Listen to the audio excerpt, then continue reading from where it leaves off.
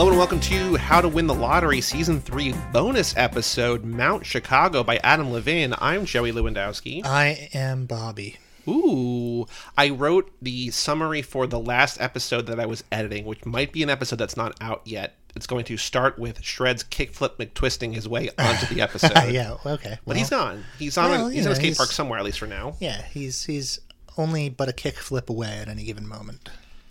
Do you know the video game series Skate? Like, there's Tony Hawk, there's also Skate. Like, it's a more... I didn't even play it. Like, it was after I was out of that phase. I don't. They announced a new one that's coming out that people have been waiting for years. It's going to be free to play. Like, it's one of those, like, you pay for cosmetic things or whatever. But my friends are joking that, like, you have to pay $50 to unlock the kickflip. It's just like, imagine playing a skating game where, like, oh, yeah, it costs, $4.99 to heel flip or kickflip or whatever. It's like, no, I don't want to do that. But it's probably not going to be that, but it could be. Did you ever play Skitchin'?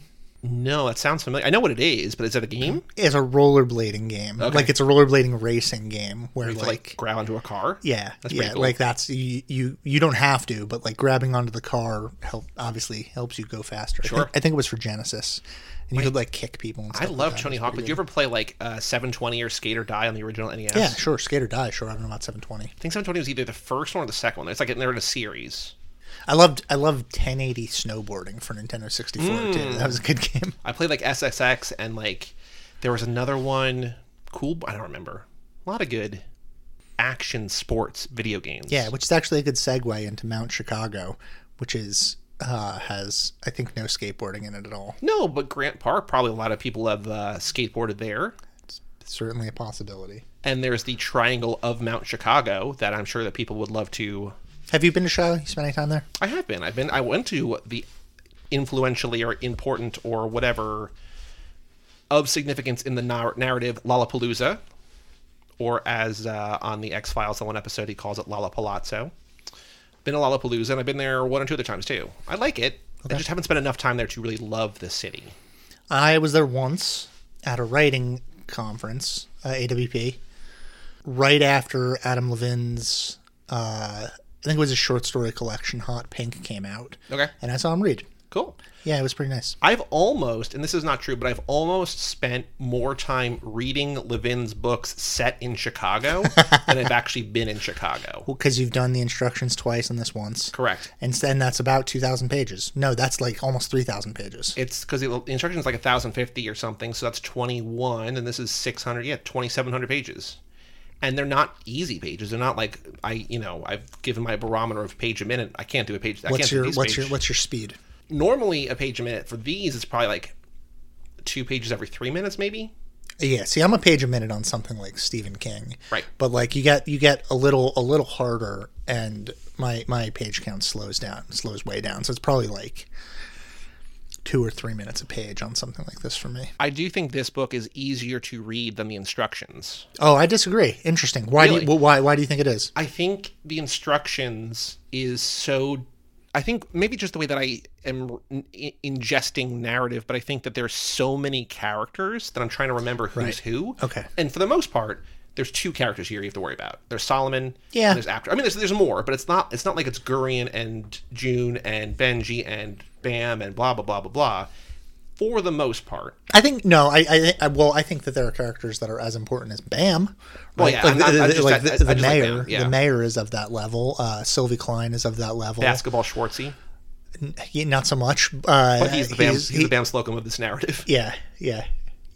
What basketball player hurt you, Levin? So that's what I want to know. By the way, we will be talking to Adam Levin next week. We have an interview with him set up. Because this book just came out, as this episode comes out, this book came out 2 days ago. We got advanced copies. We read that. We read the book. We read the thing. And we're going to talk to him, which is very exciting because I spent so much time with the instructions this year. Yeah. You read it 3 times in total. I've read it twice. I think 3 times in total, yeah. That's a lot. We've read 5,000 pages of the instructions. Sure. And let's keep doing page math. That's a fun And our thing. longest episode was the instructions. So we're going to have a lot to say to him, I think. I sure hope so. We'll ask him what basketball player hurt him that made him turn against basketball players for all time in multiple narratives. It's probably a guy with the initials BS. Barnum, Slocum, sure. Basketball Schwartzy. Sure, yeah. Right? Yeah. We're getting right into it. Is there a famous basketball player, and like Latrell Sprewell is the only one with an S that I can think of immediately. BS. Ben Simmons. This is Sure. Ben Simmons. Yeah. Yeah. Sixers. Yeah. Right. What is Mount Chicago about? Well, let's actually. Why? I want to talk about why, like the gulf in difficulty yes. of reading between Mount Chicago and the instructions. To me, the instructions was like an incredibly propulsive book, and though it employs some of the same sort of like recursive storytelling style, where it's like very at points conversational, where there are lots of like pivots in the middle to go on like. Long diversions into like what the best kind of cookies are and things like that. Yep. That slows the narrative down significantly in a way that that's not a positive judgment or a negative judgment. But when I'm reading the instructions, it's a choice. Yeah, when I'm reading the instructions, there's a much more propulsive element where I'm always moving forward. The engine, especially when you get toward the more like action oriented stuff. Mount Chicago doesn't have that. Mount Chicago is almost all of the narrative is those kinds of stories that just like sort of they beat around a point and you don't ever really know that it's going somewhere necessarily. I mean, you have this idea, but with the instructions, you're heading toward the riot. Well, you don't know that, but yes. You kind of do, though. Well, I think so. I wonder if I had an easier time with this just because I was more familiar with his writing by this point. Because I think the instructions, like the second time, it obviously went down smoother because I knew what was coming. I had almost literally just finished it when I started rereading it, right? So it was like, I know it's coming. I can sort of just take more in. I don't want to say that the stakes are lower here because I think it's equally depressive if you want to think about it in a certain way, but it feels like it is kind of like it's more loosey-goosey, and it feels like each thing, like it feels like, and I don't, this might sound like a knock against the novel, but it feels like everything in the instructions is of the utmost importance. And this just feels like, here's a story about a bird. Is that what you're breaking it down to being a story about a bird? No, I'm just saying part of it's a story about a bird. Part of it's a story about beavers and ducks. Part of it's a story about this and that, whatever. So right. I don't know. Right. I think it's a harder thing to, it's a much harder novel to say, this is what this novel is about. Because it's about a cataclysmic event. It's about our relationship to pets. It's about political correctness and our relationship to art in a lot of ways. I think in a certain way, and I didn't think about it till just now, but it's like The Leftovers. Like The Leftovers is just about like people die and what do you do when they're gone? Yeah. Like an unexpected sort of seismic, a word that they toss around here before they gets replaced by the anomaly. But the narrative begins that an earthquake kills a whole bunch of people in Chicago. Yeah, it's a sinkhole, not an earthquake. Sinkhole. Yeah. Well, it feels like an earthquake, whatever. A sinkhole kills a bunch of people in Chicago, including the narrator's entire family. One of two narrators. His wife, his parents, his sisters, his niece and nephew. Like, his whole family was at this place that he was not there yet. He was going to go to. And he just has to come to terms with what that means and how to move on, right? And that's kind of what The Leftovers is about. It's like, nobody really knows what happened, why it happened. It's just that they're gone, and now we have to move on with your life. Yeah, I haven't read or watched The Leftovers, so I don't really know what you're talking about. Well, you know, we've talked about it here before. The premise is that just 2% of the population just disappears. It's like raptured, but maybe not raptured. And then the show and the book is just like people trying to make sense of that kind of unimaginable loss. Yeah. In my head, though, that show is about Justin Theroux's dong flapping around when he's jogging in sweatpants. Big old dong. That's not about that. Yeah. Okay, so Mount Chicago is about the ways in which, I would say there are two main characters, right? Three, really. One is Solomon Gladman. Okay. 44 years old. Yeah. So there's basically, I think that's worth talking about, that it's basically Adam Levin kind of current age and like younger Adam Levin. Well, that's something that we should... Are you saying the third main character is Adam Levin himself? No. There's Solomon, there's Apter, and who do you think is the third main character? Gogol. The bird. Yeah. The best bird in literature. Clearly. I was trying to think of other birds in literature, and I'm like, Flaubert's parrot? But like, who gives a fuck? Who's Flaubert? He wrote Madame Bovary. Well, let's let. I'm sure there's famous pirate birds. There's and Julian Barnes wrote a book called Flaubert's Parrot about searching for the stuffed parrot. Jesus, what a nerd! Oh my god, I'm gonna fucking kill you. Let's first of all, you waylaid me when I was trying to lay out the characters to take us on a divergent path, which I guess is consistent with the novel. So I can't really be mad at you. So we have two main characters, and then the bird. So we have Gladman, who is a stand-up comedian and a novelist, and we have Apter, who is sort of a journeyman. Right, he starts out as a college student who makes a ton of money running these...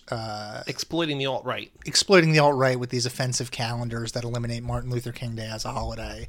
Makes a fortune in Ethereum, and then becomes a mayor's aide and just funds his sister's literary press.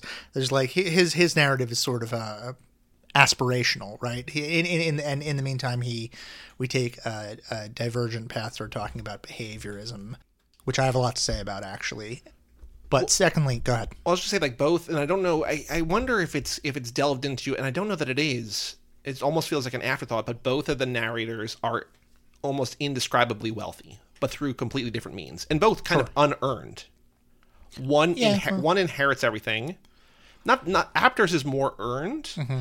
But it feels like he just kind of lucked into a thing. He was doing a thing as a joke to piss off woke moralists. You see the thing about Jordan Peterson, the up yours woke moralist. You see the thing going around. You're off the internet basically, which is good. Yeah. There's been a meme going around, which is now going to be a month old by the time this comes out, which is terrible. Anyway, I don't give a fuck about Jordan Peterson memes. Right attitude. It's crazy though, but it's been put into all sorts of video game things. I've seen it in a bunch of different places. Anyway, Apter does a thing just to piss off people woke people or whatever that annoy him in a school, and then he becomes a millionaire because of it. Yeah. And then uses that money to become even wealthier, and then further and further and further. Mm-hmm. But he's not. What you're saying is that he didn't earn that money through being a social worker, which is essentially his job. Correct. Yeah.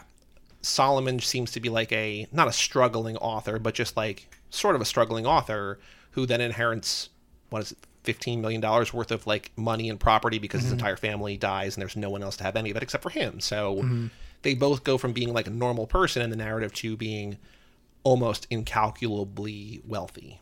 That's sort of an interesting exercise.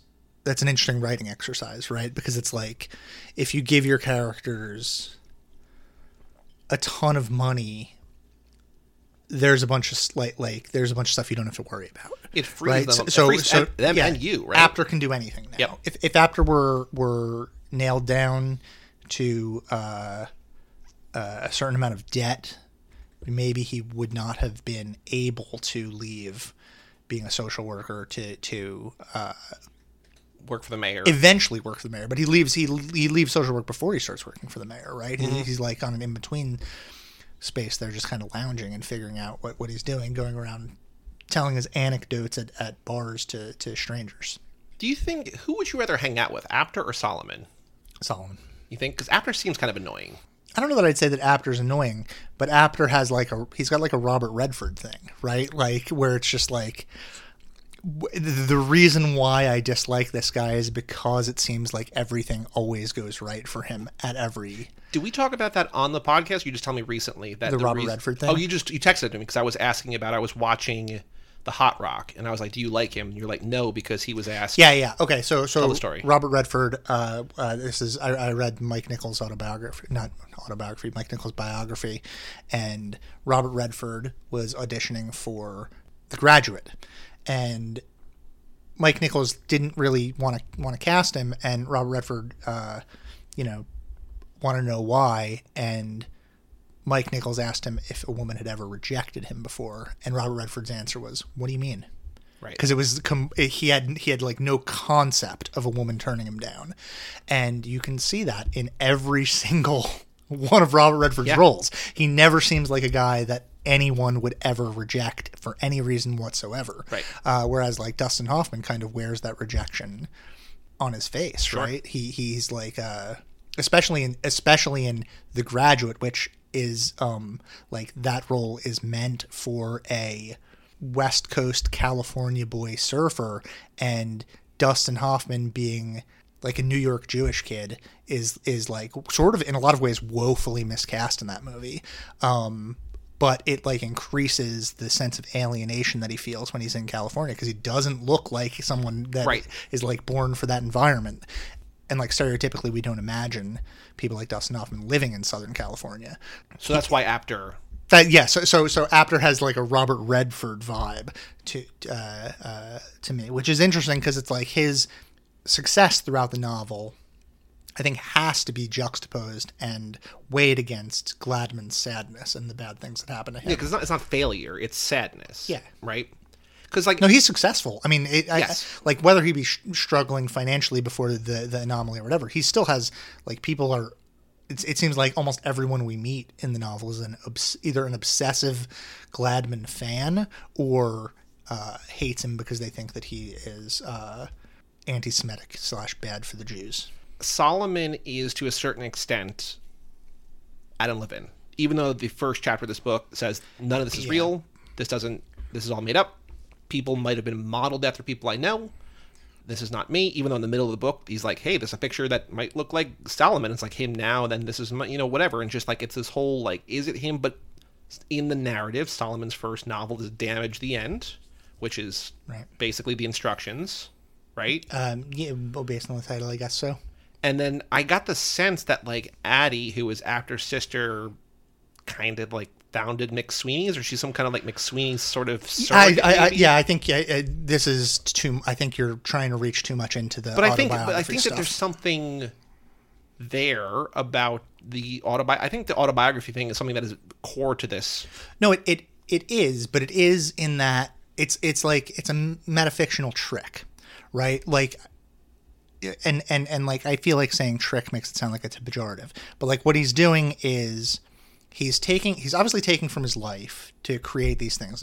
Like French wife, his wife is the novelist Camille Bordas, who wrote a novel called How to Behave in a Crowd, which I'm in the middle of reading. It's quite good. It's Chicago. They're Jewish.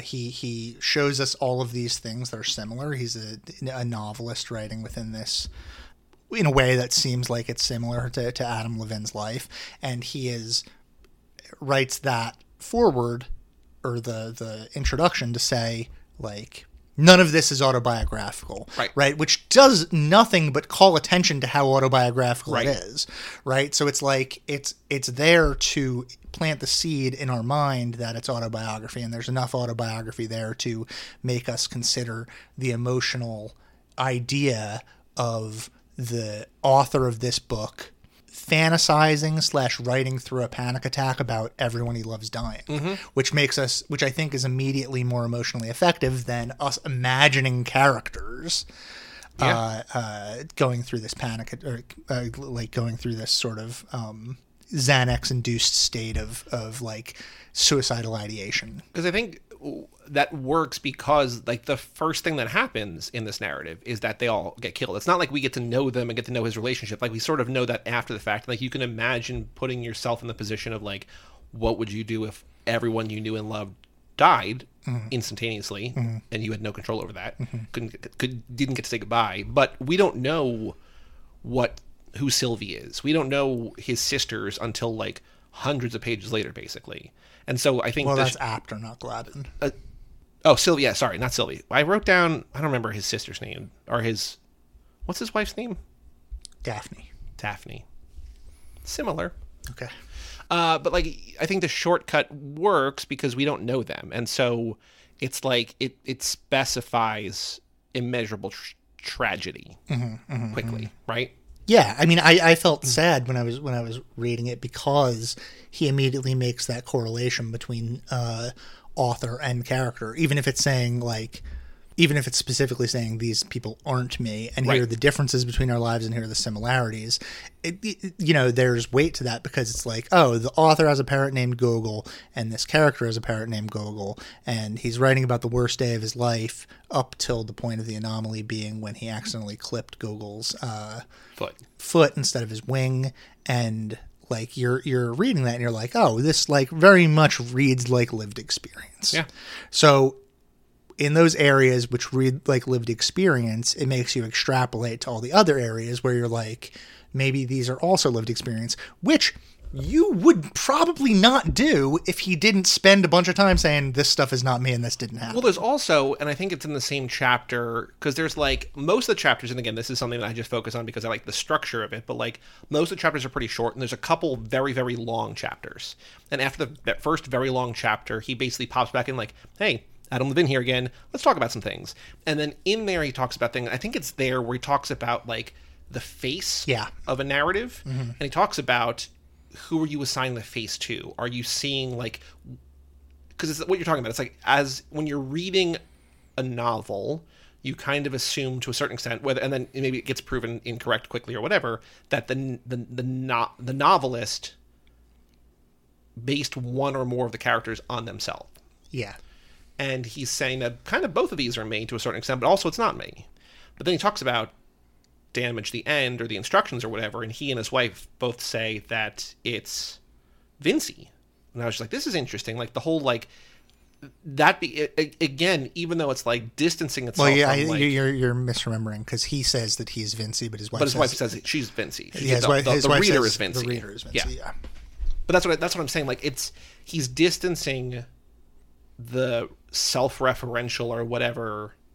This is not about me, but he's also saying like it's kind of all about me. Like it's a weird like. It also feels like he's saying all authors do this, and all literature is about the author, right? The way that he says in Infinite Jest, the face characters I think are Pemulus, Gately, and Orin, of which I agree with one of those characters being the face character in Infinite Jest. He talks. I've not read that yet. Yeah. He talks about Blood Meridian. He talks about works by Gogol. He talks about Solinger and all of these things. And then he emails his friends, and his friends are essentially like, what the fuck are you talking about? So it like he's saying, okay, I'm not writing autobiographically, but all writers write autobiographically. But these people are saying that these writers are not writing autobiographically, and that to assume that they are is childish. At least that's what one of them says. Christian Tebordo, I think, who is a novelist himself, whose work I haven't read. I think to me that's the most interesting part about Mount Chicago, and it really has nothing to do with the story itself. I think it's to me what was most interesting is the analysis of fiction as autobiography. Okay, well, what do you think, since you're saying that it's an analysis, what do you think that the outcome is? What do you think that he's actually saying about fiction as autobiography? I don't know. I think it's something that, with movies, for instance, there is a tendency to say, like, oh, the director must have, like, had an idea here. It's like, there's a screenwriter, there's a whole, like, process. Like, there's a lot of people at their hands. But I feel like with a novel, there are editors, of course, but it feels like it's much more one-to-one, where most of what you're seeing here is from the mind or the whatever of one person. Yeah. I like the metatextual. I don't know if there is an outcome. Do you think there is? Is he saying something here? Or is it just like, I just like thinking about spending time to think about a thing that I might have passively thought about, but consciously, even though he's saying, don't do that. This is not true. Yeah, but that's the Foucaultian idea of like not being able to imagine a negative, right? The second that he says, don't do this, your mind is immediately attracted to that thing, and it's all you can think about. Right. No, I don't think there are any answers, because I think in the very beginning of the book, when he's in the introduction, something that he says that's really interesting to me is like people ask him where he gets his ideas from, and what he says is that he's not interested in ideas, he's interested in undermining ideas, which makes sense to me, and like to me that means that something like, you know, what does autobiography have to do with fiction necessarily?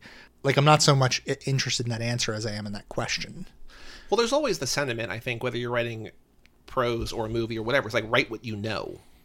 And I think even in here, right. I think that Gladman, you described him as an author and a stand-up. I think he's a stand-up. I think, if I remember right, he's a stand-up because he wants to write about a stand-up. So he goes out to get experience to write a thing, and then kind of falls into that life. And then decides that he prefers performing to the novel. But like, I think that there's actually a pretty direct correlation between stand-up comedy and writing novels, maybe more than any other art except for certain kinds of music, which is that they are maybe the only art forms where they're completely non-collaborative.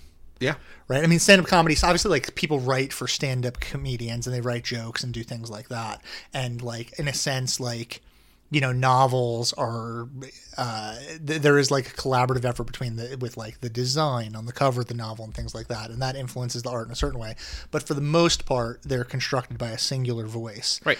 I think that's the correlation between Gladman's movement from novelist to comedian, but I'm also interested in this idea of creative art turning into a performing art. I also, and I don't know if this is intentional or if it's not intentional, I don't really read what Gladman's doing as stand-up comedy. Like, it seems so much more to me like it feels like Spalding Gray monologue or something like that. Well, there's that. I was picturing him on stage as like a Neil Hamburger kind of, where it's like he's going up there to not necessarily antagonize, but he's going up there with a point of view and to not necessarily entertain. Well, certainly in the beginning, when he's like wearing like over the top stereotypically, right, like a Jewish outfit. Yep. Like that feels like he's doing an Andy Kaufman character, which is like, I don't remember if he's referenced in the instructions at all or if he's referenced in Mount Chicago, but like I feel like Andy Kaufman is in that Adam Levin milieu of like pantheon of comedians that he brings up multiple times. Yeah, it's the same people who are referenced in the instructions are also once again here. There's DeLillo and there's Philip Roth and there's Sarah Silverman comes back here and there's Seinfeld and there's Sacha Baron Cohen, Larry David quite a bit. Yep. Yeah, that's actually something that I really love about these books. Bubblegum is like this too, a little bit. Yeah, I wish I had time to read Bubblegum and Hot Pink, but I just didn't. That would be asking for like another month of your time. But like something that I really like about these books is that I feel like I'm in conversation with someone who loves books. And also, incidentally, it doesn't have to be like this. I would probably enjoy it otherwise. But someone who loves books and like has pretty similar taste with me. Yep. It's a little different for comedy. You know, I'm not that big of a Seinfeld guy, for example. Why not? But there's something interesting to me about, because this takes place, I think, in 2021 and 2022, even though he probably wrote it a couple of years ago or started writing it probably longer before that, whatever. But there's what I was sort of surprised by, although not really surprised by, is that he references as like an influence on Gladman or whatever in different ways, Louis. And I'm like, this was written after Louis had been canceled. And so to include him, and like you and I have had like in the Tub Talk group and like on those podcasts or whatever, we've talked about Louis and like appreciating Louis and liking Louis, even though we're not supposed to like Louis or whatever. And I think that there's something honest. Yeah, he's a genius. There's no, I don't think so. Like a lot of this book is about, not a lot of it, but some of this book is about cancel culture and about the like. And that's never brought up in terms of Louis in this at all. It's just him as a comedian, a comic. Yeah, maybe when he's taking the class in stand-up comedy, it feels like maybe someone brings it up. There is this idea in here, and there's the chapter where they talk about there's like the stand-in for that Woody Allen documentary, but it's like the Me Too chapter. Yeah, but it's like also it's not the actual Woody Allen documentary. Instead, it's a movie made where Matthew McConaughey is CGI'd to like act as Woody Allen. And that chapter is titled Me Too, which is like an obviously like provocation. That's an obvious provocation. Yeah. He's playing in these realms where he's like clearly he knows what he's doing. Yeah, he's it's a very conscious effort. Or decision. And I said this to you when we were reading, we were texting about it, and there's the chapter where Apter creates the calendar. Yes. And that chapter is largely a satire of social justice, right? There's a lot of like social justice warriors, however you quote unquote social justice warriors. Because he's in college at the time, right? And there's a group that is like basically meets to talk about how they're offended. It's not why they're meeting, but it seems like when they meet, they talk about all the things in the world that offend them and what they can do about it.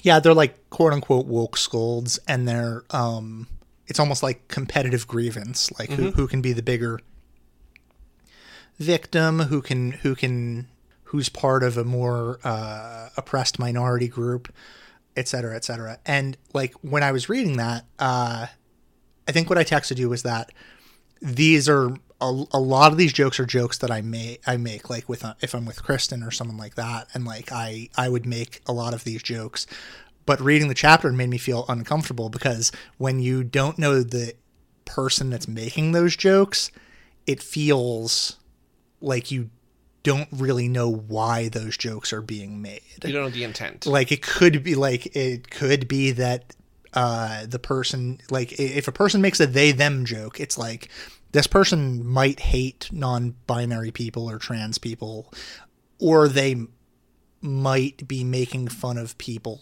who are putting pronouns in their bio as them waving a flag to prove that they're right. like one of the good guys, and it's more about them than it is actually about making other people comfortable. Mm-hmm. And it's like it becomes very, very complicated because there are something that is true. You got to look out for the male feminists, right? Because those are the most dangerous people because sure. they're like getting into these groups and exploiting them, et cetera, et cetera. That group is ripe for satire, and Levin is satirizing them. But because I don't know him, it becomes something where I'm just like, wow, what is going on here? Right. And it's hard to like get a context on that and feel good about that chapter. Do you think that's the point of the book? I think very much it might be. And I want to say that me being uncomfortable with that chapter, not a bad thing. Right. I think it's like totally like that is like a totally fine thing for an author to do, to like try to make us feel kind of squiggly about things like that. Because I think you're texting me with something like, I don't know how to feel about this. Yeah. Right. Which is, again, as far as literature is concerned, that's like a feeling that I kind of chase sometimes, not knowing how to feel about things. Yeah. Right. It can feel like, good to be like to be pushed to that edge and feel like a little concerned. I think it's similar, and I'll come back to that, but there's something similar to that I'm looking for, where it's like I like finding things where it's not clear if the person knows what they're doing or not, and it's just like, is this intentionally supremely out there, or is this just like you have not consumed enough to like there's this, I'm trying to think of the movie. There's some movie that I watched where I was just like, I don't know what, like, this is either the worst movie I've ever seen or the best movie I've ever seen, and I don't know why, and I like that feeling. Oh, I feel that about Jean-Luc Godard movies all the time, because like I watch those movies and I'm just like, a lot of this is cool and very stylish, but like I like don't like, he's doing like satire of like French politics in the 60s, and I'm just like, I just don't have that knowledge to understand what the fuck he's talking about at any given moment. So like I don't like, I watch those movies and I'm often just like, well, this is a classic, the 5 stars on Letterboxd for everybody, and I'm just like, I didn't understand one bit of this thing. Right. Well, I think also with that, it's like people, and this also might be, I don't know that it's something that is addressed here, but I think it's something that he would address elsewhere. I think there is a definite mentality of people watching a Jean-Luc Godard for the first time and then going to Letterboxd and be like, I can't be the one to give it 2 stars. Yeah, sure. Everyone else gives it 4 or 5. If I give it 2, I'm going to out myself as an idiot or as like a cynic or something. And like, I'm just like, I might just give it 4.5 and not review it, but like, so I won't like draw attention to it. Well, the same way that people with comedy will be like, probably give like I bet you if you don't do this now because it'll take up time, but I bet if you looked at the last Louis C.K. special on Letterboxd, a bunch of people would be like, 1 star, this guy's a sex criminal, with like nothing to do with the content of what he's doing. And like, honestly, I don't blame those people for that. It's like, it is, no, but it's also performative, because it's like, you doing that is not going to change anybody's mentality. They're only of Louis. Yeah. They're going to maybe change a view, maybe negatively or maybe positively, like, oh, this guy gets it, or just like, what are you doing? Like, I see that, I'm just like, I'm annoyed. It's like, don't do this. Yeah, well, this was always my thing. Like, I've said this multiple times because I feel like I've had the Woody Allen conversation a bunch, and sure. I think it's appropriate because of what happens in this text. But like, I think of Woody Allen and quote unquote cancel culture, and the idea that a lot of people were like, I'm not going to go see Woody Allen movies anymore. Which to me always felt really performative, because like, I'm like, you weren't going to see fucking Woody Allen movies anyway. I've been to the movie theater to see Woody Allen movies, and it's like mostly 80-year-olds. Like, it's not like all these people that are at saying they're not going to go see Woody Allen movies, they weren't going anyway. Right. And also, like, as far as cancel culture is concerned, like, it's a very capitalist idea. So like, for the progressive or liberal or socially minded left, it doesn't really make sense to me because, number one, an interesting thing about not going to see any Woody Allen movies anymore is that you're erasing the entire career of Mia Farrow. Right. With the exception of Rosemary's Baby, which was also made by a sex criminal. Mm-hmm. So, like, get rid of that guy too, I guess. And like a lot of other people, like film is a collaborative art. You're getting rid of all of the work of all of these people, but also essentially you're saying art is capital.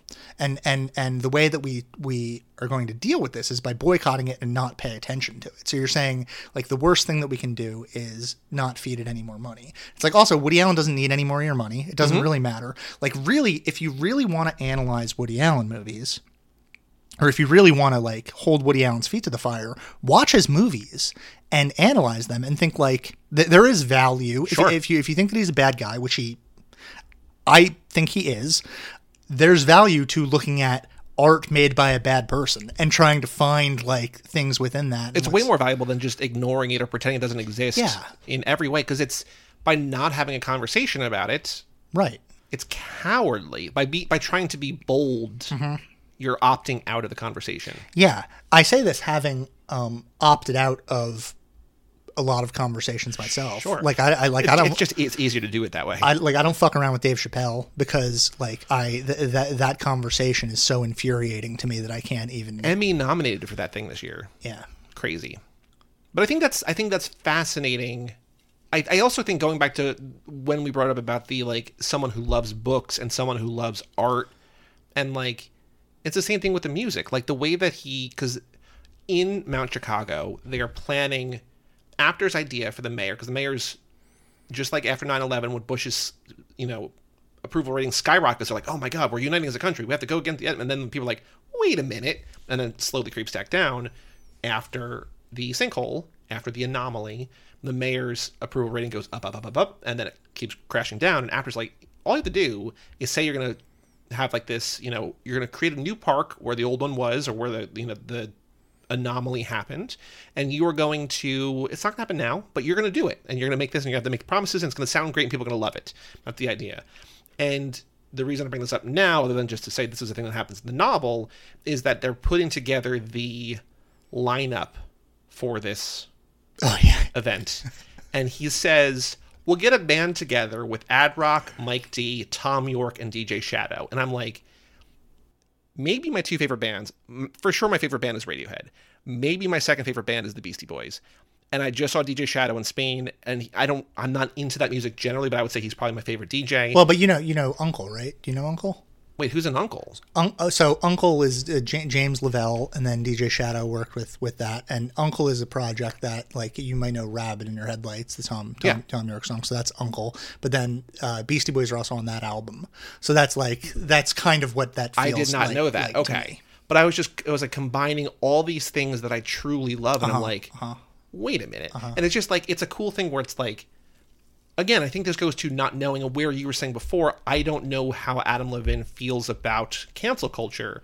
I think by having read all of his stuff, he might be fooling us, but I think we know who he is. And I think even though it's not explicitly clear because we're not friends with him, we don't know, I think you have a sense of what he's making fun of in the Me Too chapter. We might be wrong, and if we are wrong, it'd be devastating, but I think we know, and I think it's the same kind of thing here, just like, we have the same taste in stuff. Like, it's a cool thing, whether it's comedy, whether it's music, whether it's books, whatever. I'm not that wild about Jane's Addiction. Neither am I, but it's clear why. You said, like, I cracked why he's in there. I'm like, well, they bring up later. Oh, I think I also text messaged you where I was just like, in what world does Jane's Addiction headline over Kanye West right now? There's also a whole thing in here with, like, the guy that led to Ari Gold on Entourage, like Ari Emanuel, right? Like, yeah, because he's Rahm Emanuel's brother. Like, there's a blending of reality into this fiction that feels like it's what I like it. I like it makes it feel real in a way that other people striving to make a real narrative doesn't feel real. Because, like, this is my world. Like, I live in the world of pop culture and media and stuff like that. And so, like, blending in, like, we're in LA now. We're just like hanging out with celebrities. We're just like, okay, this is kind of cool. I like that it's a book as a book. It's kind to Entourage, the television show. I compared Entourage this week, which I think we have talked about in our in-tub talk, comparing Entourage to Succession. where it's like every season kind of starts and ends in the same place and nothing really happens, just like things get slightly inch along. Like, that's a pretty damning thing to compare something to Entourage. I'm like, Entourage is not bad. Like, it's got a weird toxic culture around it. Yeah. But Entourage as a show is perfectly... It's fun. Fine and fun. I also, and I think I've probably said this in the podcast before, the trailer for the film, one of my all-time favorite trailers. Because it's... Do you remember the trailer? I don't. Do you want me to explain this or no? No, okay. Don't. Don't do it. Go watch that trailer, though. Yeah, we've gotten off track. We've talked more not about the book. Let's talk about Apter's anecdotes. And I think one thing we brought up before, and I asked you who you rather hang out with, Solomon or Apter. You said Solomon, because Apter sort of seems like the Robert Redford thing, but Apter's whole thing is telling me it's like becomes 6 anecdotes by the end of like the things that shaped him into who he was. Oh, one thing that was funny about this section was like he's like in 8th grade and he's like had sex a bunch of times. I'm just like, who are these kids, man? These Chicago kids are wild. Yeah, his middle school endeavor. He's in love with a girl named Sylvie. Mm-hmm. Sylvie wants him to take her virginity. He's just like, no, I got a list of reasons why I can't do this. Yeah. And she's like, all right, I'm going to go sleep with Basketball Schwartzy. Mm-hmm. Who I wrote wishes he was Bam Slocum. Like, he kind of sucks. Like, Bam is like, I know that Bam is kind of like a questionable, like maybe a bad guy, whatever, or at least opposed to our narrator. But Bam is kind of like a golden god of like, this is what people should aspire to. Basketball Schwartzy sucks. Yeah, and Basketball Schwartzy hits Apter in the face with his book bag, and the zipper on the book bag tears his cheek, which leads him to a smile that is hypnotic and engaging, and is his quote-unquote eye smile, which is the influence smile, the eye move, in the influence move, right? And not the Tyra smize. It's kind of the smize. I guess so. I don't know what that is. Tyra Banks has a whole like smile with your eyes. It's the smize. It's like, it's something from Top Model anyway. Okay. But this is also the first in Apter's life of like inheriting a great amount of money for a thing that he did not necessarily earn. Like, he suffered through it. That's true, yeah. But he is awarded like $30,000 or $100,000 or whatever that like his parents put away for school, but he eventually gets hold of anyway or whatever. But it's the first in a long series of things where it's like he did a thing and he deserves to be compensated, but it's also like disproportionate amount of wealth for the thing almost. Yeah, especially since it rewarded him with an influential face that gets him jobs and makes him an incredible behavioral psychiatrist or something like that. And he talks about how a lot of people try to take credit for the smile. Mm-hmm. Like, they're all trying to like shape him or like use it or manipulate it and like claiming credit for his ability. Yeah. That's the first endeavor. That's the first anecdote. Second one is deciding where to go to college. Okay. Fighting with his parents about it because he wants to go to the one school because that's where Solomon went. Yeah. His parents like, don't do that. It's weird that you keep calling him Solomon. Call him Gladman, because he's never called Solomon in the book. They call him Gladman over and over again. It's always using his last name. And that's when his parents are like, if you go where we want you to go to school, we'll give you the money. So like that sort of factors in there. Third anecdote is starting the calendar company. Fourth one is on Sylvie's recommendation, investing in Ethereum and then founding Antic Books, or funding his sister to fund Antic Books. And the fifth one is becoming a behavioral therapist. And the sixth one becomes working with the mayor, even though it's not explicitly like described as one of his anecdotes because it happens while we're reading the narrative. Mm-hmm. What do you make of any of those? What do you think is the important one? What do you think is what do we get out of them? I think they're all important. I think the most interesting one, the one that sets up the narrative in the biggest way, is probably the calendar company, because it like we were saying before, frees him to do whatever he wants. Yeah, and then the behavioral stuff is really important because it's like it actually gave me sort of insight into how I was reading the instructions, which is something that I'd rather talk about with him than in this. Tune in next week. Yeah.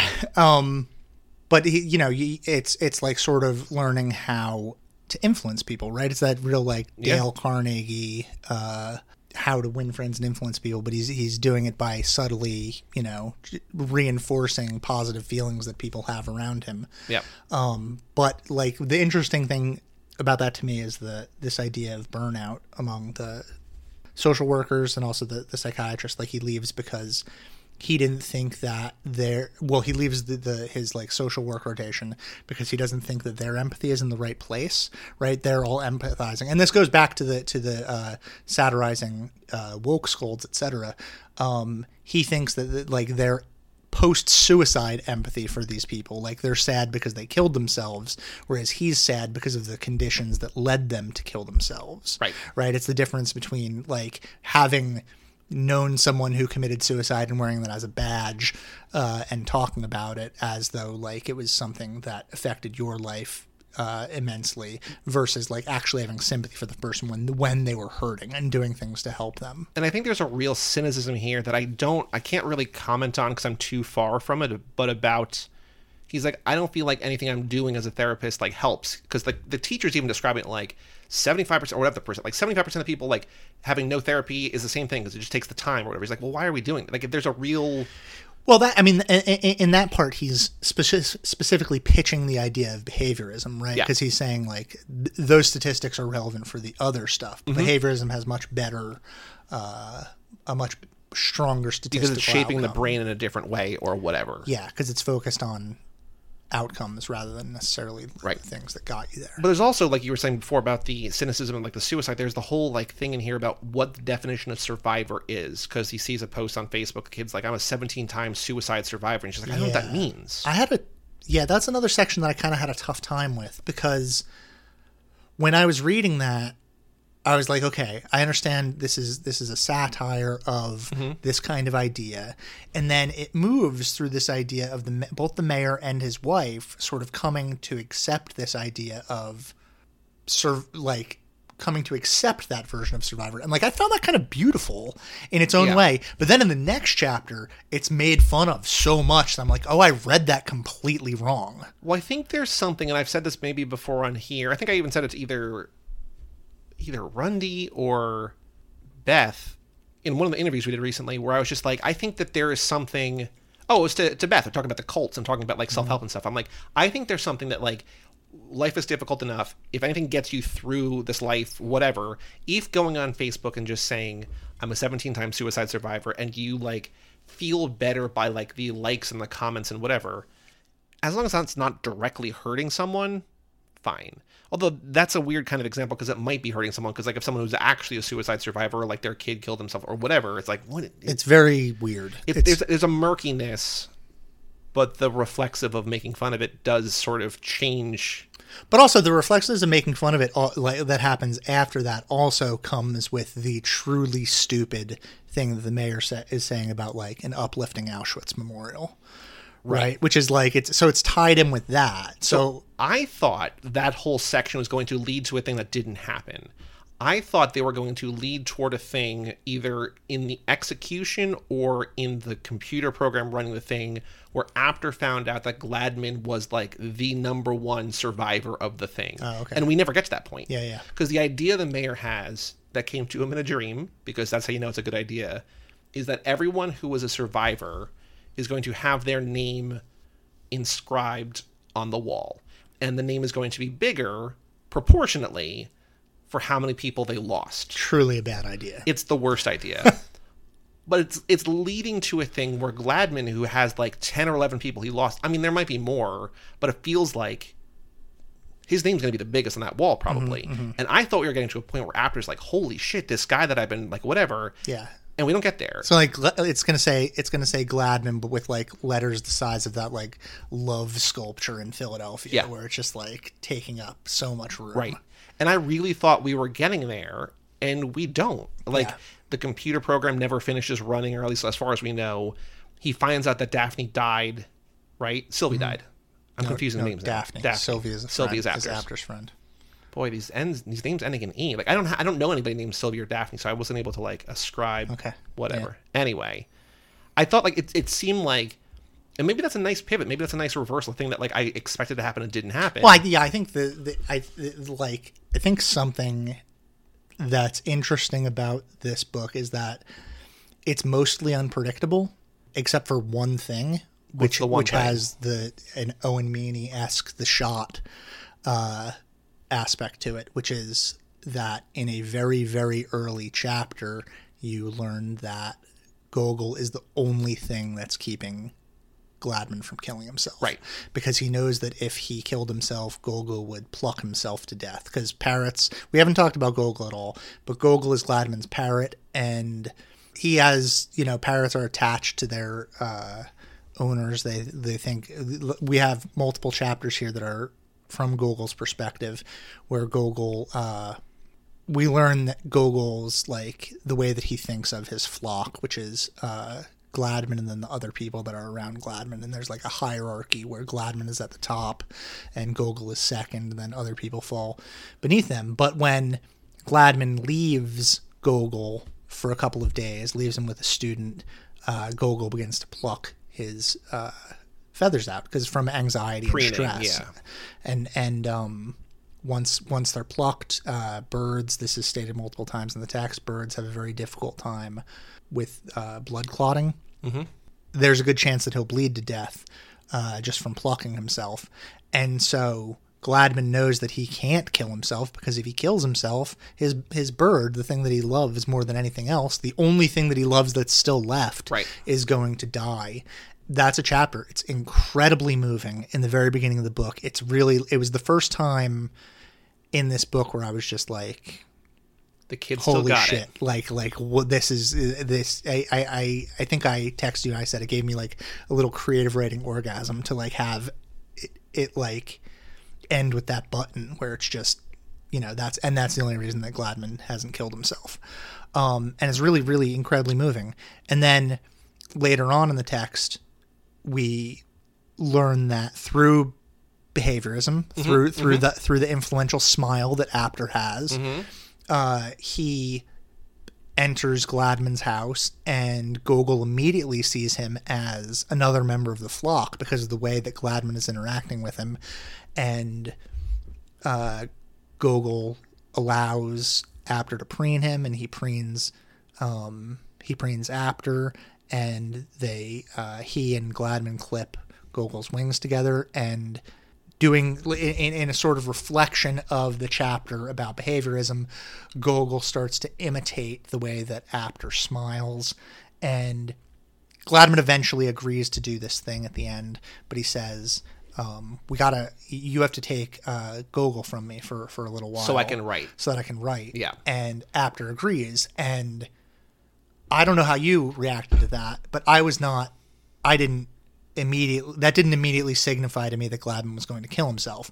But when toward either the next chapter or the chapter after that, when it starts, the MP4 chapter, when it starts with Gladman saying like, these are the last words that you'll ever hear, I was like, oh right, because Apter can take Gogol, so like there's no reason for Gladman to stay alive anymore. So that was, but that's a structure that really, like, I was just like, holy shit, it did it again. I wasn't expecting that, and it got me. I don't remember if it's before or later, but he talks about how he's unable to write, and the reason he gets Gogol is because he's unable to write, and he becomes obsessed with parrots or with birds. And he's watching YouTube videos. He's going all the YouTube, time. So instead of writing, and he essentially gets Gogol because instead of spending 45 minutes on YouTube, he can just like look up, get that hit of adrenaline or whatever, and then go back down and keep writing. And so and I don't remember when in the novel that happens. It might be in that long section in the video that because it's an MP4, like in the video he's leaving, right? But I think that's also a tip off that like he gets the bird because he can't write without the bird, and then he can't write with the bird. So just like there's more to it than that. Yeah, so yeah. But that's it's interesting because like I feel like the book. I don't mean this in an insulting way. I feel like it's a sloppy book. But by design. Yeah, exactly. It's a shaggy dog story, right? It's like it has all these discursive parts, but then immersed within that shaggy dog story is like a very, very strict skeleton that leads you to that like direct result from the very beginning. Well, There's nothing that else that could have brought us there. In that scene, I had texted you. That's the scene where I thought for a second that they might be the same person. Yeah, right. Because I think we just read A Touch of Jen where it became a sci-fi novel. Mm-hmm. And the way that like Gogol is like kind of cold to most people and like slowly warms up to them. But I felt like the way he wrote Gogol warming up almost instantly to Apter, I was like, and there's also the chapter earlier where like it's basically like, hey, these are both based on me, like they look the same or they look whatever. Here's what they might look like if you're picturing them in your head. I thought there was a chance that somehow, some way, he was a younger version of Gladman, and then it would kind of make sense. So I like sort of wasn't expecting a sci-fi pivot, but would not have been surprised by that. Yeah, that to me is a little like like Donald Kaufman's screenplay and adaptation. I know what you're talking about, but how do you mean that? It's like the killer and the victim are the same people. It just feels... The three, yeah. It's like a... it's like a joke. It's like a bad joke. Would you have been annoyed if that was the Oh, case? I would have been... Yeah, I would have been horrified. I would have been like, fuck this. Okay. Fair enough. Part of me was like, Gogol is a very important character. Yeah. And for most of the novel, it's not really clear why. It's just like, oh, there's chapters from the point of view of a bird. Isn't that weird? Gogol's on the cover. The cover is just Mount Chicago and there's Gogol on there, right? And I'm like, oh, like Gogol is the key to unlocking that they're the same person. But no, it's Gogol is the key to like freeing Gladman of his last responsibility. I mean, like I don't. When I say fuck this, I mean if that had been made literal in the text and explicit. Sure. Yeah. I think there is a very sense in which they like are the same person, and that's triggered by that. It is me. It's not me. It is me. It's not me. Introduction. Right. And all the autobiographical details. So, that does exist on a very real metatextual level. But I think within the book, if it had been like, and then their bodies started merging, and it was like, I would have been like, all right, I'll finish it because I have to for the pod. And then around the corner, there was a spot, and out of it came Sylvie and Daphne merged into one. I also think that there's a certain thing, and maybe this is a synapse misfiring in my brain, but just having watched Cha-Cha Real Smooth, and Cooper Raiff's character talking about how, like, he's saying this, I think, just to, like, basically try to sleep with Dakota Johnson, but he's like, I do think that, like, there's a certain number of soulmates you meet. And I think that there's something that, like, even when losing everyone and everything that means something to you, there are still people in this world that, like, you can truly connect with. And I think there's someone that Gladman finds Apter. Like, that Apter was, like, this devotee to Gladman, and Gladman didn't know he existed, but then he just finds this person who, like, connects and understands with him, and more importantly, his bird likes. It does seem like there are a lot of those people out there, though, because most of the people that we meet seem to be Gladman devotees, right? Like Sylvie. But that doesn't mean that Gladman's going to like them. That's true. But like Sylvie makes that joke to Apter in the very beginning, like when they text message, he doesn't mention Gladman to her at all, and she makes a joke from one of Gladman's YouTube routines. I thought that's very sweet. Like them like lying in bed later, just like watching his videos on YouTube. I like that a lot. Yeah, it's like that episode of Joe Pera where he and Joe Firestone are sitting on the bed together watching YouTube videos showing each other what they like. It's very sweet.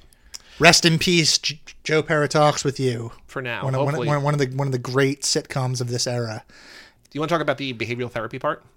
Because I feel like you want to talk about that. We touched on it. I don't know if you went into as much detail as you wanted to. I think I mainly did talk about it. The authoritarian therapy thing seems terrifying to me in a way. I think that like it goes into it a little bit. I don't really understand this because I haven't done any research. Was never part of any of my academic whatever, but I think that there is something about behaviorism that people find icky. Can you briefly describe what behaviorism is? I don't know that I can. I think it's like changing behavior. Cognitive behavioral therapy is like changing the behavior to like realign the way you think about something. The theory that human and animal behavior can be explained in terms of conditioning without appeal to thoughts or feelings, and that psychological disorders are best treated by altering behavior patterns. Yeah. So I think some people find that manipulative, maybe. Which is how the professor introduces it. Yeah.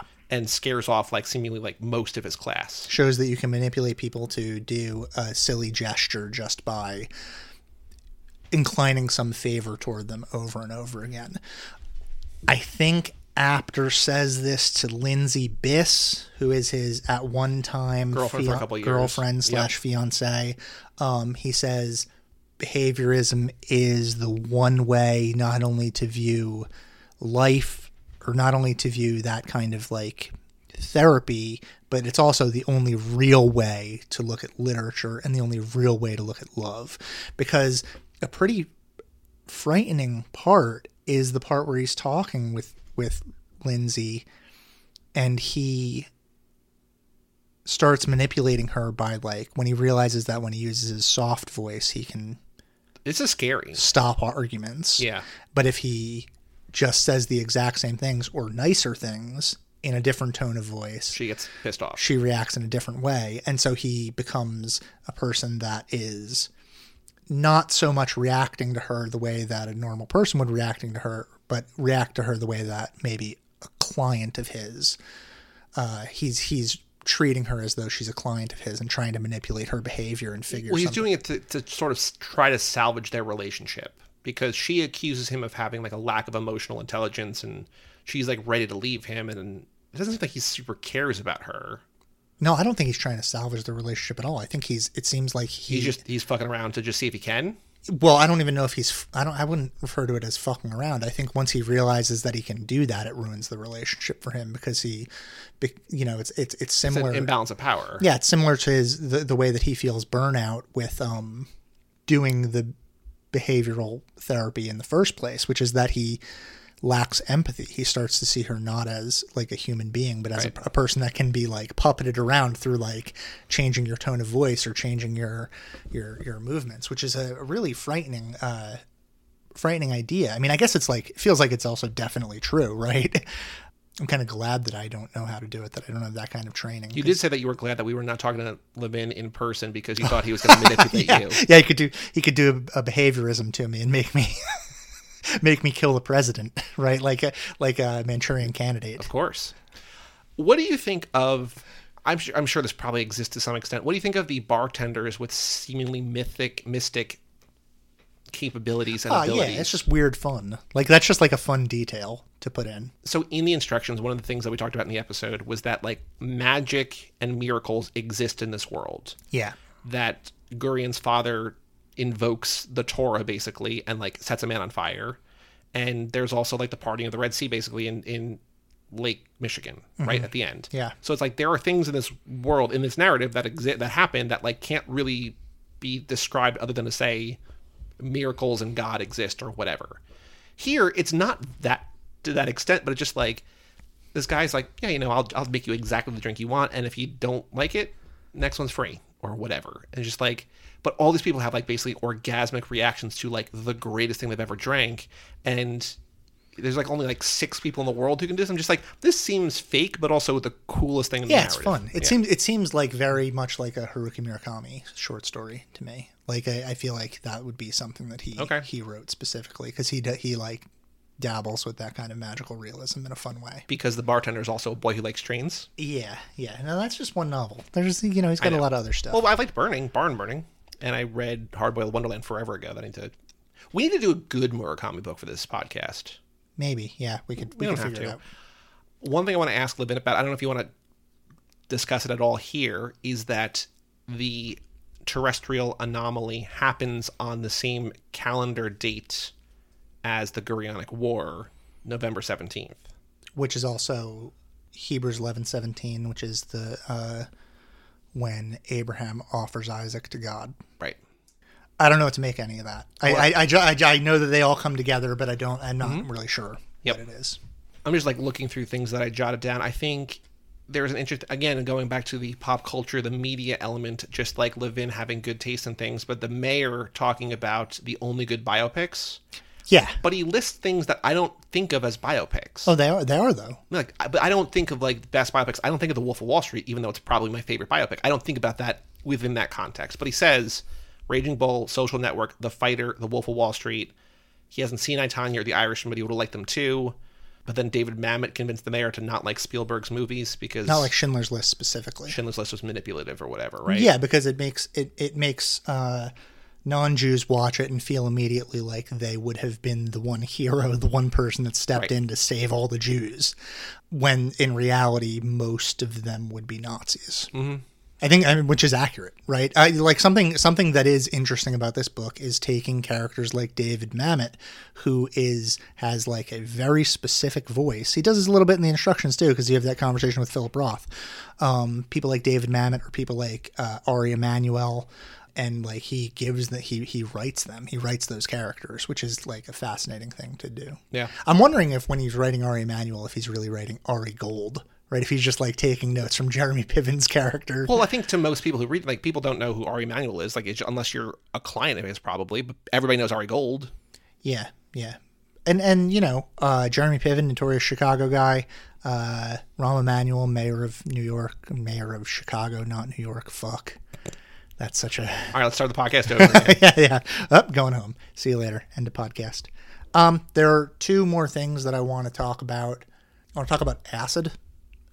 Okay. Which feels important to, Sure. to the text, right? In that one of Gladman's major epiphanies, his life changed. That's what he calls the second worst day of his life. Well, it was the first worst day until more recent worst days. And it's a bad trip. Right. And the bad trip is reflective of, again, we return to the autobiographical introduction where Levin himself talks about the acid that he's done and the bad trips that he's had and how those bad trips came to him and how he thinks that the bad trips, which he refers to as panic attacks while you're on acid. Which is like the most succinct way I've ever heard it described. But like I haven't done acid, so I don't know. But if I was like, oh, I get what that means now. Like I understand that. Yeah.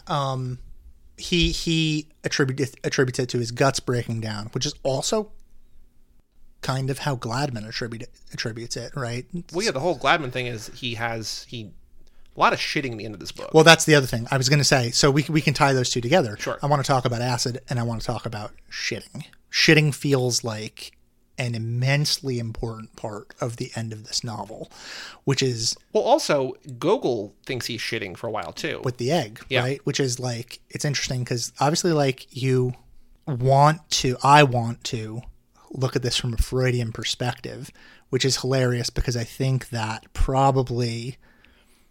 I'm guessing Levin would want to smack me for that interpretation because the book is so caught up in behaviorism rather than psychoanalysis, right? Which is like feels to me, again, not an expert, feels to me the opposite of what behaviorism is. Well, the good thing is he won't hear this before we talk to him, so he won't know to smack you. Also, we're remote, so he couldn't smack you anyway. So there's the anal stage in development, Sure. in Freudian analysis, and like the anal stage, like things that happen to you while you're shitting, or how you as a person are treated as a young person around shitting, or how you develop around shitting, and whether you develop like shyness around it or something like that determines whether you are a compulsively neat or compulsively disordered person. Mm-hmm. That's the psychoanalyst way of describing things. And that's why we call people anal, right, if they're a certain way, right? I would be tempted to layer that analysis on top of this stuff, but I'm not going to. Well, I think there's something, and I don't know if it's a psychoanalysis thing, but in the maybe it is, but the whole the way that a child behaves, Gogol is an adult bird, I guess, but he does not have the full comprehension of whatever. She.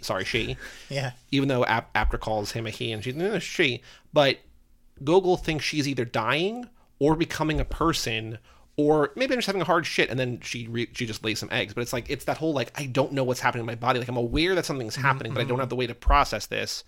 Gladman describes or explains how a bird who has never laid eggs can eventually lay eggs under certain conditions or whatever. So it makes sense, but it's just this has never happened to me. I don't know.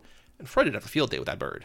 Yeah. Well, also, and then children, well, we'll get to the children stuff later, but I guess Apter on acid is re-entering that state too, where it's kind of I don't know what the fuck is going on with my body. I've been shitting for forever and nothing has come out. And then and then I'm also shitting for forever and a bunch of stuff is coming out and I have to somehow stop myself from shitting when I had a tough time making myself shit in the first place. And it's all tied up in this idea of also being horny and wanting to go downstairs and hook up with this girl. Also flashbacks to him as a little kid in a bathroom, or is it a dream or is it a flashback? The bathroom with no stalls. Oh no, that's real. That's the other thing. I mean, that's what he calls that one of his other, when he was kicked out of the kindergarten, I guess. Which is absolutely the funniest part of the entire novel. That also felt like the most Gurian moment. Yeah. A precocious little kid. But there's a bathroom where there's no stalls and just toilets against each wall. And he's just shitting and shitting and shitting to the point where the bowl is overflowing. And he's missing his favorite song that they sing in class. And the entire class goes to check on him. And he just starts singing Hashem is here. Well, yeah, it's interesting because they come in and it's the girl that he has a crush on comes in and she starts crying and all these kids start crying and everyone's saying oh no, oh no, Apter, oh no, Gladman, oh no, Solly, and we get this very large print Yeah, but like when it says ha like that, it's like that for a couple pages, so it seems like he's laughing. Right. But then it cuts to the next page and he's singing the song. Hashem is here, Hashem is there. Yeah, and which it's is very funny. It's so funny. Just think about like a little 5-year-old like shitting enough to fill a toilet bowl and then singing in front of his class that's all just sobbing because it's this terrifying thing happening. Of this kid just like, because it's very hard, like it is absurd to think of like a 5-year-old shitting enough diarrhea to fill a toilet bowl to overflowing. Like he would die. Yeah. We were talking about dropping weight before we started recording. Like that's a way to drop weight, just to have like a literal out of body experience where you diarrhea your entire body weight out. How do you?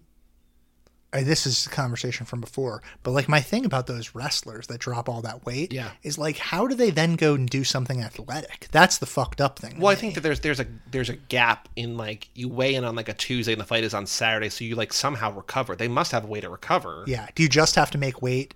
You weigh in and then after that you get back to normal. Yeah. Oh, so you can like put all that weight back on. Yeah, like no one actually boxes or wrestles or whatever at the weight that they weigh in. It's just like you have to get down to a certain weight. So like you bulk up or whatever to get in shape, cut that weight and then repack it on. Like you're just expelling bodily waste, So but it's stupid. like it's like vital fluids and stuff. Yeah. That's so stupid. It's crazy. But yeah, so then the first worst day of his life, which is I guess the second worst day of his life, or maybe the third, anomaly, Gogol's foot, shitting. He and his two friends are hanging out, and he's horny for the girl. Wants to get out of the bathroom. He hears a song. There's a Jane's Addiction song that he like gets horny with. Whatever. Eventually leaves the bathroom and finds them hooking up downstairs, and loses them both like literally and metaphorically as friends and whatever. Right. So yeah, all like all on acid. all on acid. Yeah. Which sounds like after having like an epic shit, but also it triggers his writing career, right? Because the line that he writes when he's on the toilet ends up being the first line of his first good short story. Also, because he spent so much time on the toilet and was so in a rush to get out of there and like wipe himself, he gives himself hemorrhoids, which is why later in the narrative he's not at the museum that gets swallowed by the sinkhole because he was at home shitting. Yeah, or he wasn't at home shitting, but he like felt like a little punk. Or he might have to do it. The hemorrhoids made him feel lousy. Right, but it's the hemorrhoids saved my life, which is the line that keeps coming up. Or the hemorrhoids killed me by saving my life. Right. Yeah. Which is a crazy thing, but it's a good line. It's a good line. Yeah, but then he refers to the line as hack. It's interesting. But yeah, and then so there's a lot of shitting. Is there more shitting? No, I think those are the big three. Acid, bathroom, and then Gogol. Gogol. Yeah. That's all like in the span of like 75 pages. Yeah, all of a sudden, like at the very end of the book, it's like it becomes a book about shitting, which is kind of funny.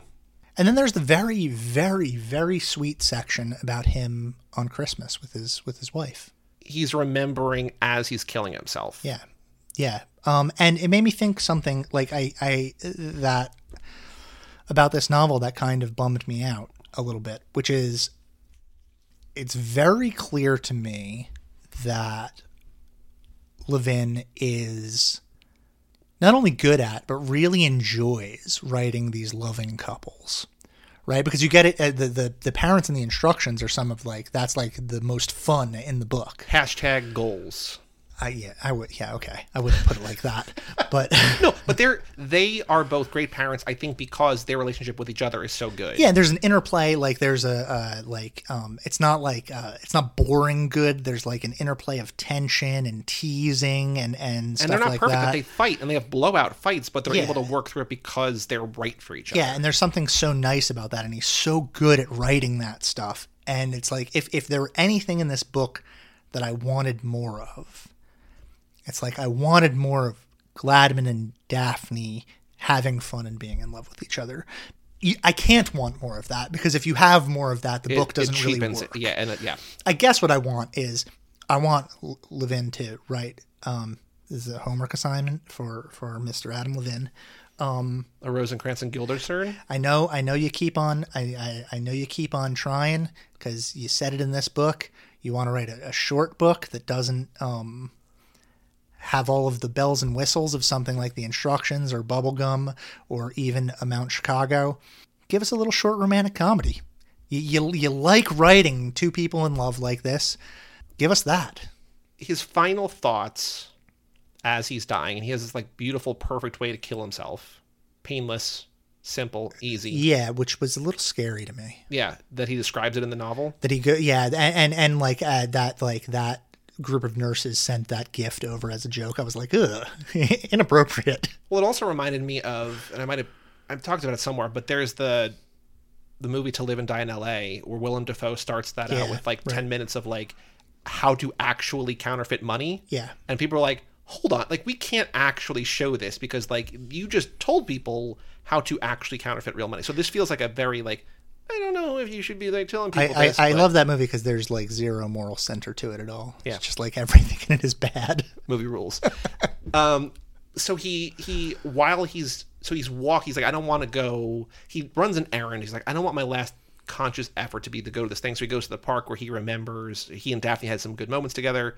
Then he goes home. But on his way home, he hears a song he does not recognize and drives him crazy a little bit. And so he goes and he starts, inhaling this gas and starts dying, but has this final sequence of thoughts, including realizing the song he heard was either Jenny from the Block or the song that it sampled. That was kind of just like a funny... Yeah, he doesn't realize that it's the song that it samples because he doesn't know that song. Right. But the author knows it. Correct. And then he remembers this time that he and Daphne went to Paris where her family was for Christmas, and he was kind of shitty and was like, I don't want to be here. I'm not needed here. I'll catch up with you later. Yeah, I don't even know. I wouldn't even describe it as shitty. Because I could see, like, I 100% could see myself just being like, I don't want to. Especially because, like, obviously he's Jewish. He doesn't, like, the Christmas tradition thing doesn't mean as much to him as it does to that family. But it feels like she and her family, at least like the kids, want him there. Yeah, and right. I think him opting out might not be shitty, but it's not good. Like it's yeah, it's a miscalculation, sure. And then he learns his lesson, which is like, I think what's good, like that's why that's such a good little short story in there, because it's like nobody's trying to hurt anybody. He just did something that was like a little bit off, and then she like course corrects him, and it's like he takes great pains to note, like when he's feeding the birds, he's like, this is still good, but like it would be better if she was here. It would be here. a little bit better if she was here. And that's the same way that they probably felt about him that morning with Christmas. And there's also something very sort of profoundly sad where he's like, this is not the last thing that I remember. It's what happened like 0.6 seconds, and he turns to his right, and then it's just the end. It's just, he dies. Yeah. But it's, a little bit of a tease, but it works. Yeah. Anything to say about the beavers and ducks? Oh, shit. That feels like a big thing that, I didn't quite parse that the way that I would have, I would have liked to reread that because I had a hard time. I mean, there's some Moses about it, right? Like that's clearly the thing that's going on. It becomes about COVID. And then what else? Royalty, maybe? Or like power, politics. So there's two, like I was saying before, there's two very, very long chapters in this book. There's the first one, which is all of Apter's anecdotes. Him describing the 5 anecdotes, and it's like 150 or 200. It's like a very long chapter. And this is the other long chapter, which is what you think is what he's writing, but it's just the video or the audio or whatever that he's leaving for Apter before he kills himself, his 0-day set, which is the benefit concert. And in there, they're talking about that's where the acid and the shitting and, all whatever. And then there's this whole section in there where it's like a metaphor where there's like a duck that's going to be sacrificed, which feels like the old... Pharaoh wanting all the Jews, like the firstborn or whatever, and sacrificing the 7th and whatever, and the duck escaping and living with swans and then finding beavers and just being like a court jester. And it's like a very weird, it feels like it comes out of nowhere. Some boner shame involved in it. With his probably corkscrew dick. Definitely corkscrew dick. He's a duck, right? Yeah. There's a whole bit about how ducks have dicks. Yeah. As opposed to just like go as a cloaca. Yeah. And then it becomes about COVID. And then it becomes about shitting in the bathroom. But there's probably a 30-page section here, or who knows how long, where it's just like a bunch of animals, like anthropomorphic animals kind of. It's just like, I don't know. It's weird. Yeah. I had a hard time with it, but given more time with this book, I would reread it. And is this a book you would want to reread? Oh, yeah, for sure. This is a book that I definitely didn't get everything that I needed, that it has to offer on the first time around. Right? Like, I think something that's good about it's not, I don't know if it's good. There is this paradox of the best books that you need to reread are all really long. They all take up so much of your time. So it's like, well, I need to reread that book because I didn't get it all the first time, but now I have to like find time to read a 600-page book. Well, that was the thing that was staring me down. I'm like, I want to reread the instructions because I feel like I was not prepared for that conversation, even though I had just finished reading it. I was like, where am I going to find time to read a 1,050-page book again? Yeah. I did, and it was worth it because I now get that book in a better way. Well, I think the trick to that kind of rereading might be to do it, 25 pages at a time every other day or something like that, and just to not force yourself to really know that, like really right. dig in. Because you were reading other stuff when you were reading the instructions right. too, obviously, because we've done a bunch of books in the meantime.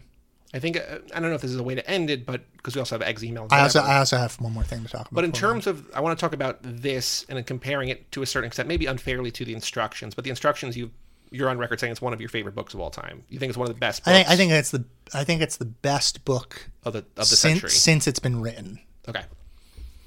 I think whenever there is a new thing, and I don't know how you felt the same way about hot pink or bubblegum or whatever. Mm-hmm. I know that when there is somebody who has made things that I love, I am afraid to dig into the new thing they make for fear that it could either tarnish the thing I like or the creator or whatever. And I know that you obviously prefer the instructions to this. Also, you just have the benefit of time. But does this inform the way you think about the instructions or levin in new ways? Oh, it does. Yeah, it does. I think, one of the things that I really was thinking about the instructions about when I was reading this book was I was thinking about the instructions and interpreting it through this idea of behaviorism. And Gurian influencing people? Yeah, specifically Gurian. I mean, we had talked about this before, and this is something that I wanted to talk about with him in the interview, which is so.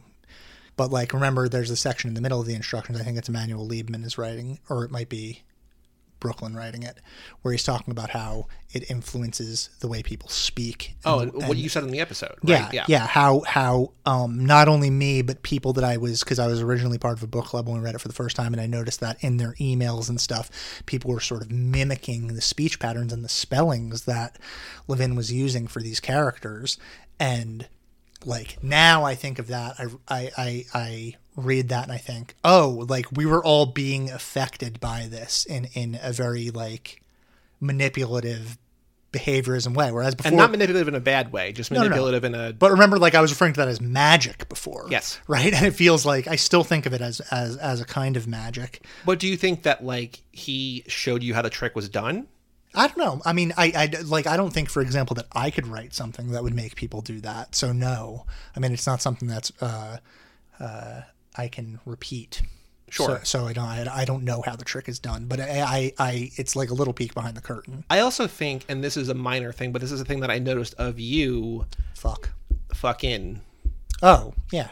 Well, you were. But that's what I was talking about. But no, I know. But that, I think it's just Levin. I don't think it's Gurian as much as just because somebody in this character says fucking and spells the same way. Right. So I think that's just partly it's not necessarily Gurian as the influencing you. It's just Levin. Yeah, sure.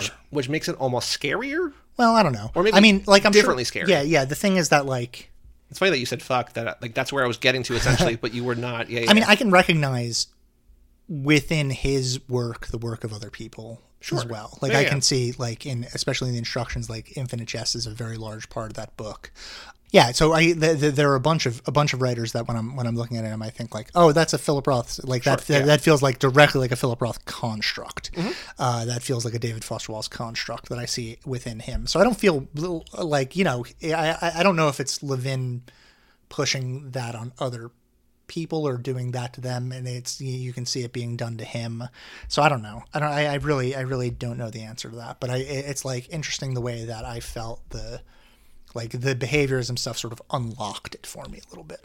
Did this novel make you enjoy or like the instructions more, or just changed the way you thought about it? No, I don't know. Maybe.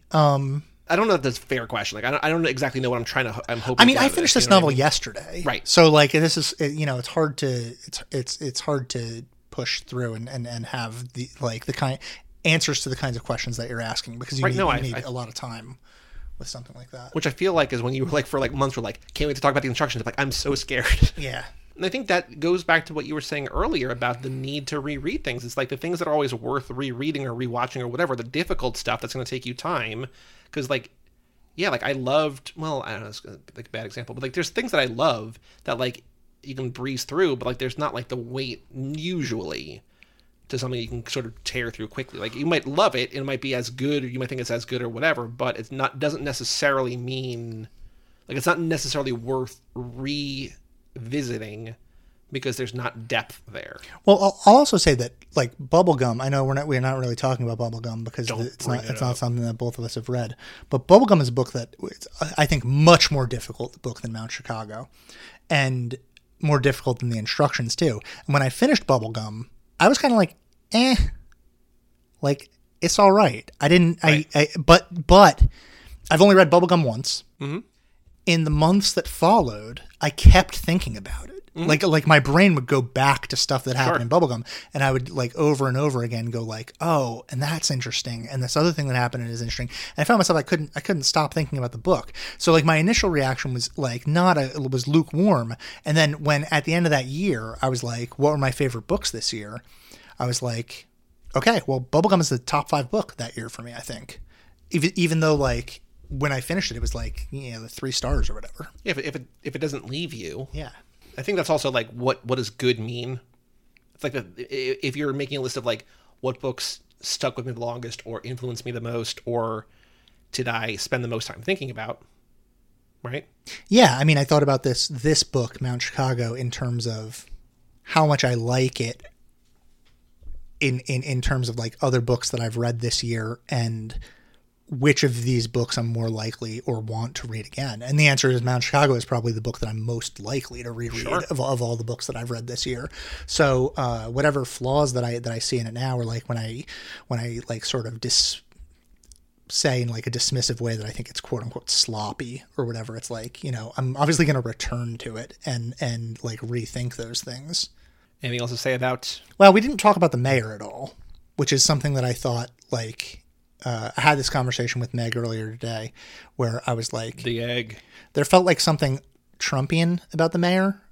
And she was like, I don't see that at all. And I was like, it felt to me like a bit of a satire of Trump. Him seeing his life as a movie, kind of? No. Insofar as like his like speech patterns and misuse of words and these sort of sentence constructions that were like loopy and circular and things like that.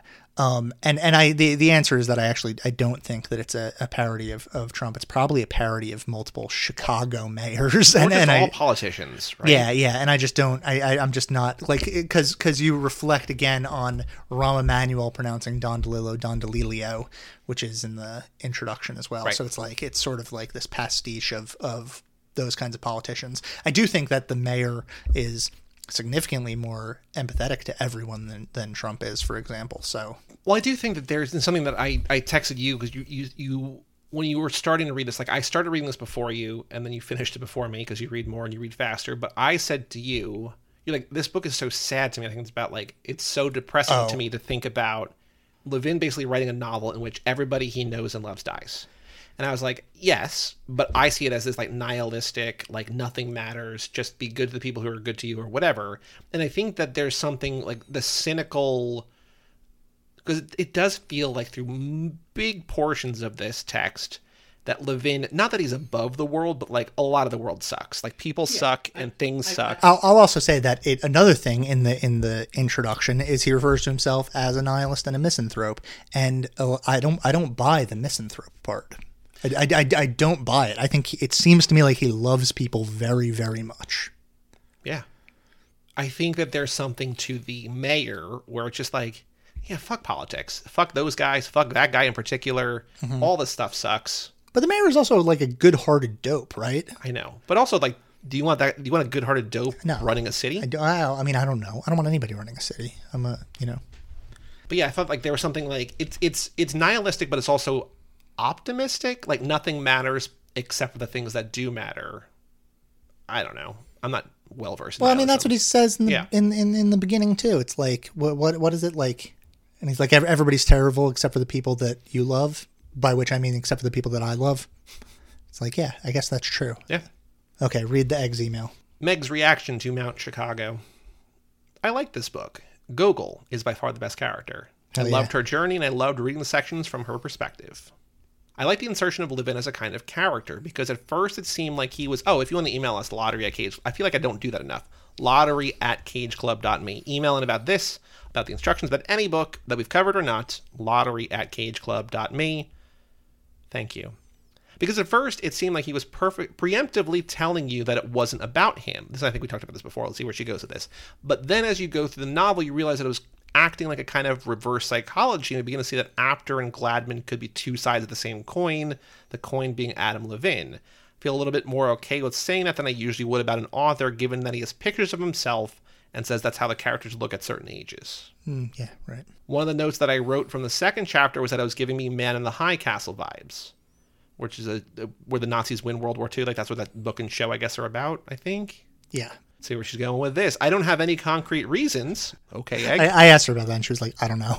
But I find it interesting that I thought of that way in the beginning, and there was that whole alternate history part of the novel within that MP3 recording. I think this book would be a very interesting one to read again, knowing everything going in. Well, let's talk about what she means by alternate history part of the MP. I think it's an MP4. It's a video, it's an MP4, right? Yeah. There's no COVID in the book, right?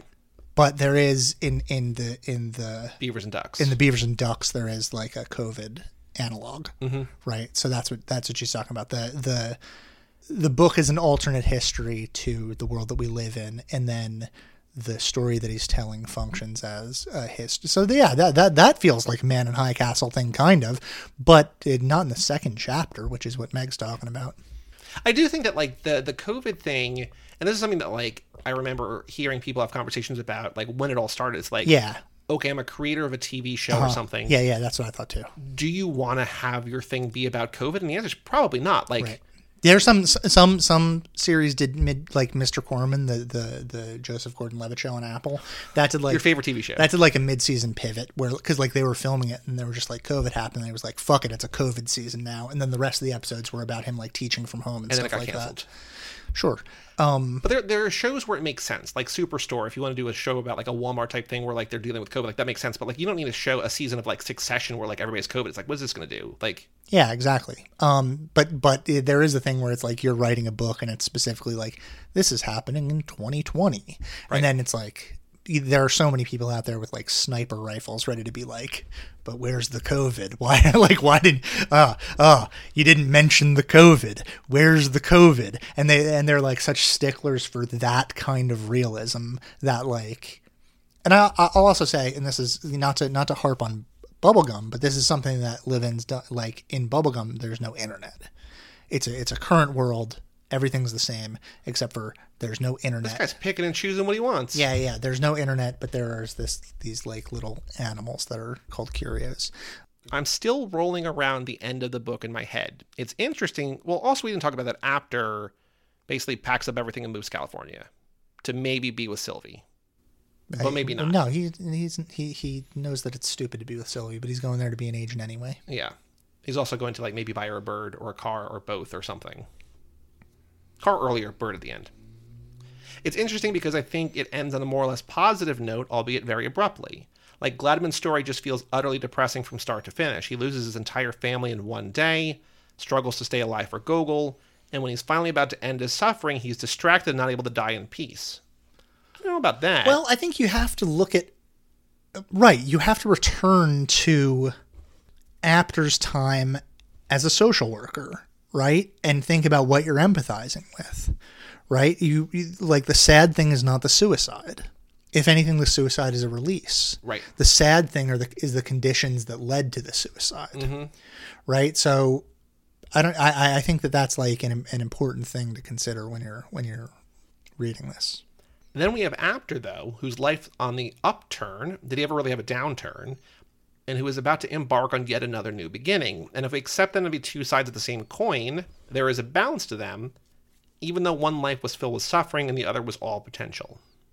It does feel like, and I thought that when I was thinking about are they the same person, where Levin is just like, these are two different ways that my life could have gone, even though neither is necessarily the way it could have gone, but like one is like, struggles in obscurity but is a beloved artist. The other is like nobody really knows who he is, but he's like wealthy and powerful and behind the scenes pulling strings. It's like, yeah. I feel like I could have written a much longer email had I finished this book sooner and had more time to write this.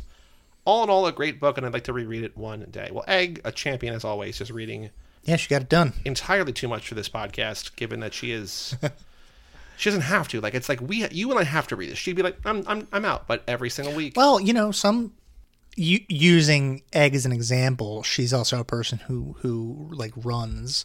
So like, I think that there is a pleasure to the rigidity of the schedule, to the discipline of it, which I'm the same way. Like with reading, it's like I have a stack of books. And it's like, I'm going to get through these books. And like, I don't, have I ever gone through my reading like process here on the show? No. It seems insane.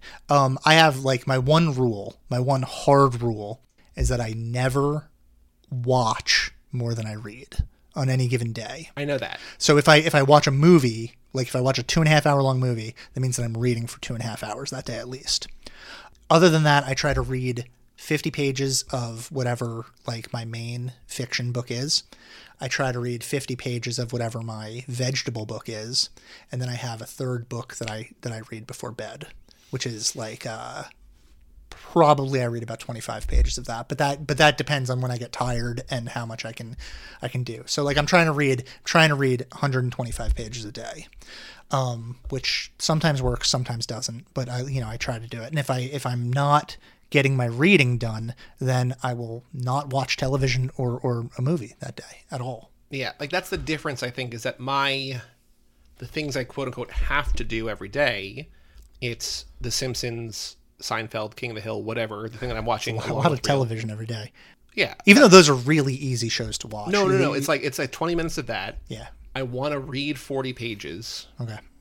Which is lately, or for the last, like, since we started the podcast, almost exclusively books that we've done here. Yeah. And then, like, I try to do, like, a movie a day, but, like, which usually happens, not always, but a lot of those are also pre-planned out because they're for a podcast or for something, right? So, like, it's just a different way of prioritize. Like, that's how you read 30,000 pages in a year, like you do, or how you watch 300 movies in a year, like I do. It's just, like, you find the time. You also don't have a social life. Yeah, I don't have a social life. Exactly. Yeah. This is our social time. Like Who Weekly, one of my favorite podcasts, did a segment recently where somebody called in and was just like, how do you do all the things you do? Because like I feel like I want to watch more TV, I want to read more books, I want to do this or this, and I don't have time for any of it. I can't figure out how you guys are all, and like the way they broke it down was fascinating to me because I feel like I do more than most people, but I also like there's so much more that I feel like I'm not getting to, like movies that I want to see that I don't have time for, books that I want to read that I don't have time for, games I want to play that I don't have time for, but it's just a matter of prioritizing what you care about. It's also, yeah, it's especially with books. Because, like, part of me does feel like I can watch every movie that I want to watch in a year. Every movie that comes out that I really want to see, I can do that in a year. Books, but you can't read every book that you want to read. It's impossible. I could read... And I feel the opposite. I could read every second of every day for the rest of my life, and I would read 1/100th, 1,000th, 1,000,000th of all the stuff that I actually want to read. And that's, and I know that you said earlier, this is something that people say all the time. You said earlier that I read faster than you. The answer is that I don't read fast. You read more than I do. I read fairly slowly. I think. Read longer than I do. Yeah. I just spend more time doing it. Mm-hmm. Because one thing that I am very good at is, and this is just the way that my brain works, I'm good at sitting in one place and paying attention to a single thing for a very long amount of time. Yeah. My brain has not been ruined by my phone yet. That you know of. That I know of. I mean, I definitely probably have some fucked up brain thing going on, but... Oh, yeah, without a doubt. What are we doing next week? Well, we have the Levin interview. So next week is going to be the interview with Adam Levin, author of this book and of The Instructions and Bubblegum and Hot Pink. And then after that, we have... Literally Show Me a Healthy Person by Darcie Wilder. You were talking about how you can't really... maybe we talked about it on the episode, you can't really find that book. That book's on Amazon again. It's back on Amazon. Oh, cool. So cool. It's out there. I think we might say on that episode, hard to find. There's the audiobook, but you can also buy, at least as of a week or two ago, which is now a month ago for you, the listener, or whenever you listen to this. It's too complicated. It's too explaining our schedule is too complicated. Every time I bring this up, I only think about the pre-tape call-in show, which Yeah. I bring up every time, but it just, nothing matters. But Yeah. go on Amazon, you can find it. It's short, it's wonderful. By the way, one last thing. Today's crime is slashing people's tires. We're not calling Matt? Fuck. At LotteryPod on Twitter and Instagram. No, not Instagram. Usually we call Matt before we do the email. We haven't called Matt in like months. Yeah, give him a call. See if he's up for it.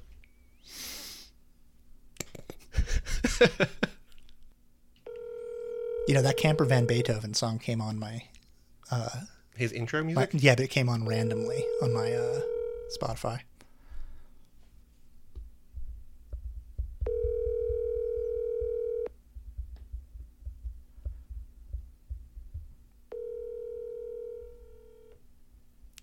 At LotteryPod on Twitter and Patreon. Keep reading. Crime from earlier.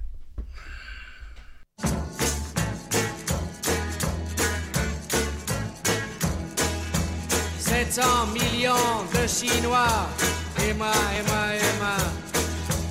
avec ma vie, mon petit schéma, mon mal de tête, mon poids au foie, j'y pense et puis j'oublie, c'est